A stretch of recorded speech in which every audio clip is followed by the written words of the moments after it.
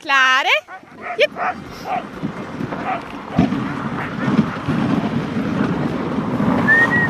Haley. Jep. Ha. Nee.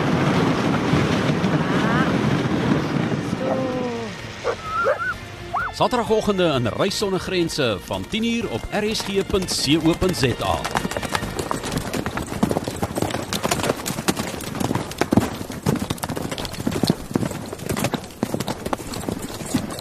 Ek staan vandag hier by Richmond in een van twee museums in die wêreld en dit is 'n Perdemuseum. Ek gesels met Johan Tolken, hy's 'n amateurhistorikus en hy's ook die opsiener van hierdie museum. Soos ek gesê het, Johan, een van twee in die wêreld. So mense wat deur Richmond ry mag nie ongestraf gelaat word nie. Hulle moet hier deurkom en kom kyk, waar is die oorsprong van die museum? Waar kom dit vandaan? Johan, Richmond het 'n baie groot rol gespeel wanneer dit kom by perdeskoue. Die eerste skou was al reeds in 1877 plaasgevind in Richmond. En dit het tot geduur so tot in 80s en 90 jare. So dit was regtig, Richmond was een van die puik areas waar die perde groot rol gespeel het. En as mense hier inkom, wat kan hulle sien? Ja, natuurlik, ons is regtig baie bevoorreg om 'n museum te sien met verskillende kamers of vertrekke, kom ons noem dit maar vertrekke. Ons staan tans in die waakkamer en dan het ons 'n uitstalling van rokke en Anglo-Boereoorlog wat 'n groot rol gespeel het. Daar's 'n kombuis, daar's 'n voorkamer, 'n slaapkamer en ook waar ander karre en kapkarre uitgestal word. Ons staan nou, soos jy sê, hier by die perdekar, maar jy kan hom ons nou nie deur daardie deur kusyn kry nie, so moes julle alles uitmekaar uitgehaal het en weer in mekaar gesit het binne. Dis reg, Jan, die waar wat agter jou staan, is 'n nagmaalwa en hy is uitmekaar uitgehaal buitekant en stuk ingedra waar dit weer in mekaar gesit is.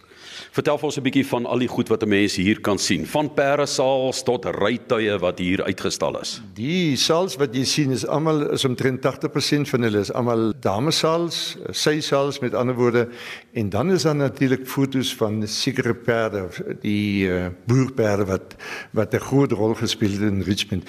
Soos met die skoue wat plaasgevind het, Johan, sal jy sien dat dit die trippelgang was, die driegang wat natuurlik ook 'n groot rol gespeel het. Maar daardie jare, in die vroeë jare, is perde nie na Karoo toe gery nie, is op die trein gelei in Johannesburg of in Pretoria, en dan is dit na Merriman toe gelei, en daar by Merriman-stasie is weer afgelei, sodat hulle vir 'n week lank hier by 'n skou kan wees, en na die week word dit herhaal om dit weer op die trein te kry.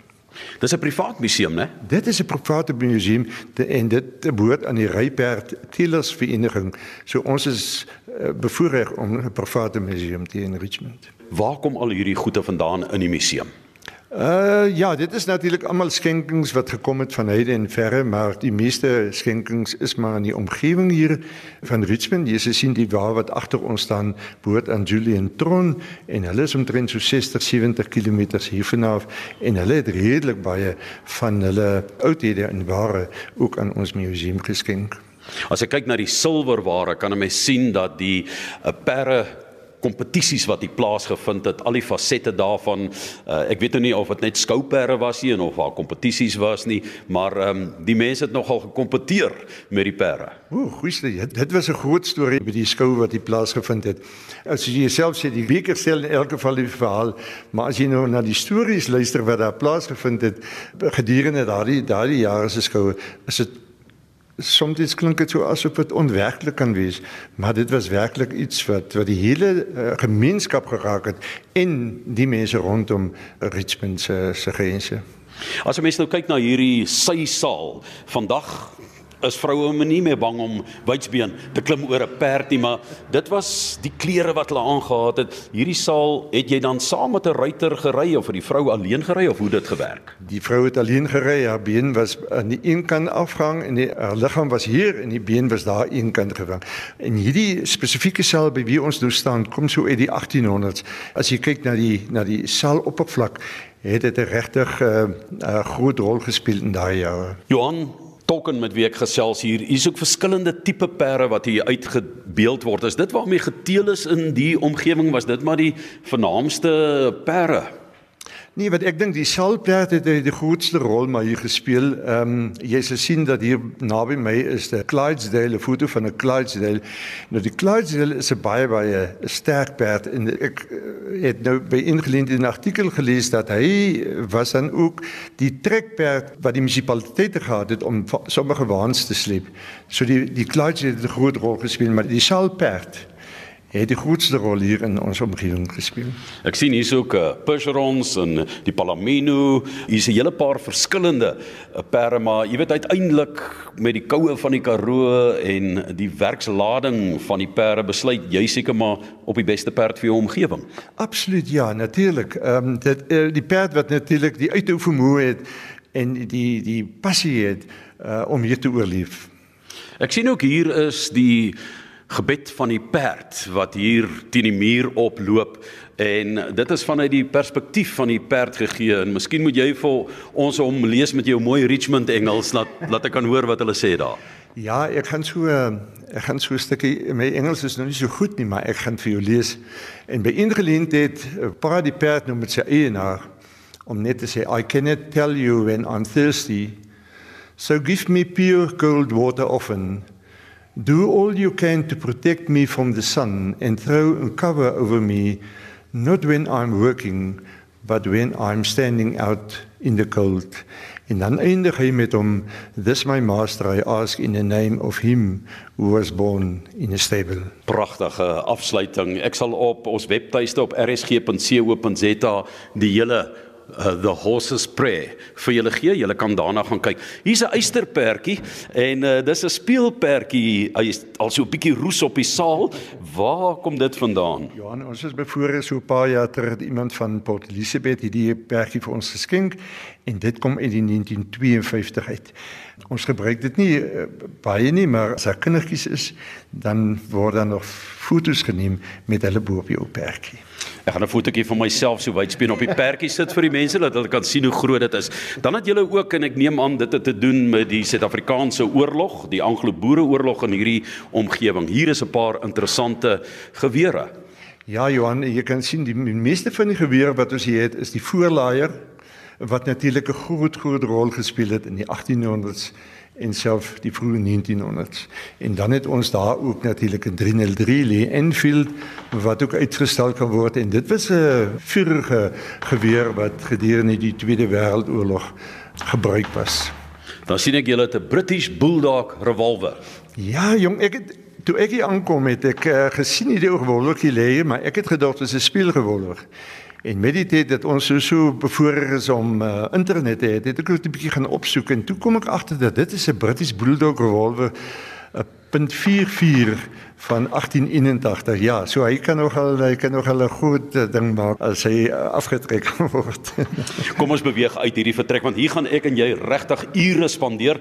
Dan gaan ons dan los ons nou eers hierdie manne dinge. Hierso met die sysaal van die vroue. Ons gaan verby die waawiel en dan stap ons hier deur die ontvangsarea waar jy 'n baie ou viool ook het, hier uit die 1900s, so julle het dan so 'n bietjie musiek ook bygegooi by die museum. Johan, ja, natuurlik, jy sal net kom, as ons 'n bietjie verder gaan, het Richmond sy eie band gehad. Ek dink nie hierdie viool het gedurende daai jare gespeel nie, want die band was so 1908 gewees, maar toe ek kom, toe was hierdie viool gewees en hy het so 'n bietjie werk aangehad, ons om Kaapstad toe gestuur, wat vir ons 'n bietjie geld gekos het. Maar dit is pragtig om so, mense is nogal baie opgewonde as hulle na hierdie ou viool kyk. So hy is nog speelbaar? Hy is nog speelbaar, ja natuurlik, mense kan nog vir hom speel, ja. En dan stap ons 'n bietjie deur hier, want jy het gesê hier is die oudste stukkie materiaal en rokkie wat hier gemaak is en ek wil jy moet gou daaroor praat met ons terwyl ons hier deurstap verby loof den Here myne siel Psalm. Ek weet nie hoeveel want dit is baie oud en dis in Hoogs-Hollands geskryf daar. Dan stap ons deur die vertrek waar jy sê waar daar baie besondere stukkie materiaal is en waar daar 'n ou geskiedenis ook aan verbonde is. Ek het so 'n bietjie oorsee gewerk en toe ek nou terugkom, het ek nou hierdie goedes ontdek wat vir my verskriklik opgewonde gehad het. Binne in een van die sysakkies het ek 'n papiertjie gehad van 'n oomie wat vir ons geskryf het dat dit van Pretoria afkom. Maar hierdie Hierdie baadjie is in 1836 op die Johan van der Merwe waans gemaak. Die Johan van der Merwe was 'n heldin van vroeë jare. En ja, ons is regtig bevoorreg. Hierdie is 'n tipe van 'n suite en dit is regtig kosbaar. As mense by jou kom kuier, wat is hulle reaksie as hulle hier deurgestap het? Want hierdie gebou is nie net 'n museum wat uit een vertrek bestaan nie, dit voel amper soos 'n huis waarin jy beweeg. Dis 'n groot plek. Natuurlik om dit skoon te hou, Johan, is 'n regtige uitdaging vir ons. Omdat ek dink amper hier bo op die sonder is as seker tonne en tonne sand wat nou van die vroeë jare na Reis aankom. So dit is natuurlik iets uniek. Die mense is regtig baie opgewonde, juis omdat ek saam met hulle stap en vir hulle die stories vertel, die geskiedenis vertel van hierdie wonderlike gebou waarin ons tans is.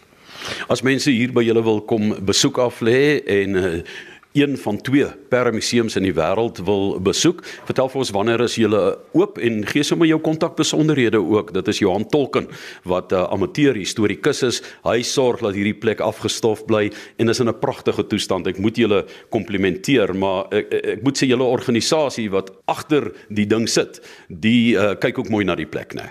Ja, natuurlik. Ons maak maar gebruik van donasies, Johan, en daai donasies gebruik ons dan natuurlik om die plek in stand te hou.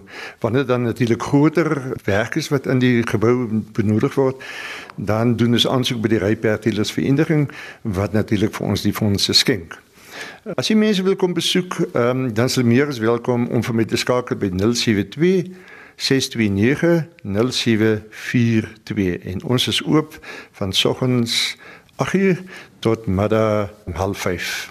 As jy wil gesels, hier's fantastiese artefakte en is een van die mooiste en aangrypendste museums wat ek nog deurgestap het op 'n klein dorpie en hierdie een dan Richmond wat so bekend is vir sy boekefees, gaan lees oor die literatuur ook van die geskiedenis van Richmond, deelfontein in die wêreld en maak kontak met Johan Tolken, net weer jou telefoonnommer asseblief. 072 629 0742.